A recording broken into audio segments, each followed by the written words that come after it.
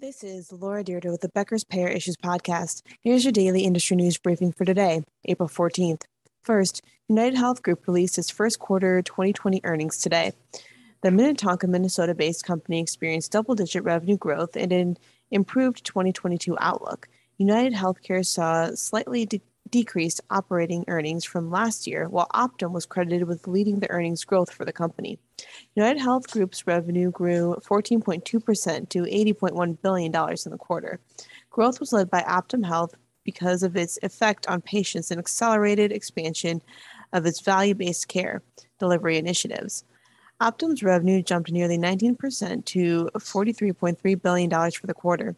Optum Health's revenue per consumer served increased 33% since the first quarter of 2021 because of the growth in people served under value-based care contracts.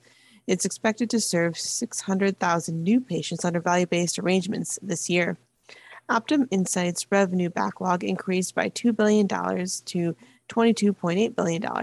Optum Rx saw revenue growth of 11%, with adjusted script growing to $352 million from $329 million in 2021. 2. Humana is investing another $25 million in affordable housing nationwide in an effort to combat housing insecurity and improve health outcomes. The funding will go toward rehabilitating or building affordable housing in Florida, Georgia, Illinois, Indiana, Kentucky, Louisiana, Ohio, Oklahoma, South Carolina, Virginia, and Wisconsin. The move from the Louisville, Kentucky-based payer follows an original investment of $25 million for affordable housing in September. Humana's housing strategy focuses on three key areas: housing stability and homelessness prevention, stability for individuals with significant health risks with incremental clinical support, and strategic investments to increase the community capacity.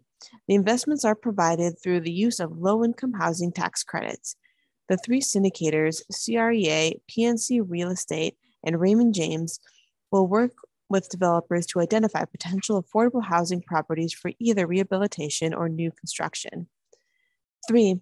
Philadelphia-based Independence Health Group, the parent company of Independence Blue Cross, released its 2021 financial results April 12th.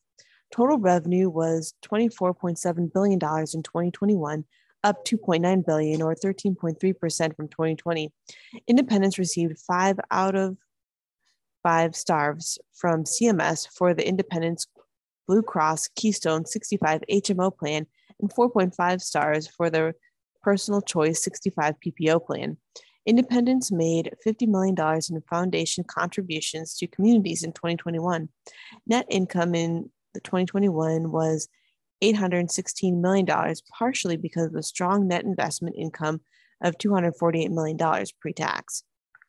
And 4, at least 54,000 people are facing the loss of in-network coverage at the Medical University of South Carolina if a contract dispute with United Healthcare is not resolved before September 14th.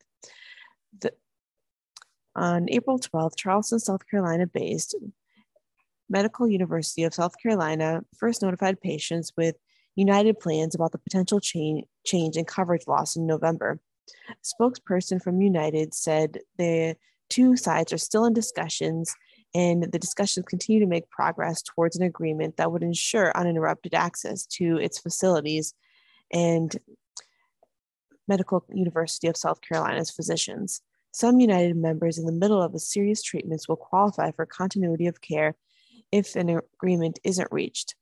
Qualifying patients include pregnant women, patients with newly diagnosed or relapsed cancer, and those going through an active cancer treatment. If you would like the latest in Becker's Payer and healthcare industry news delivered to your inbox every day, subscribe to the Becker's Payer Issues e-newsletter through our website at www.beckerspayer.com.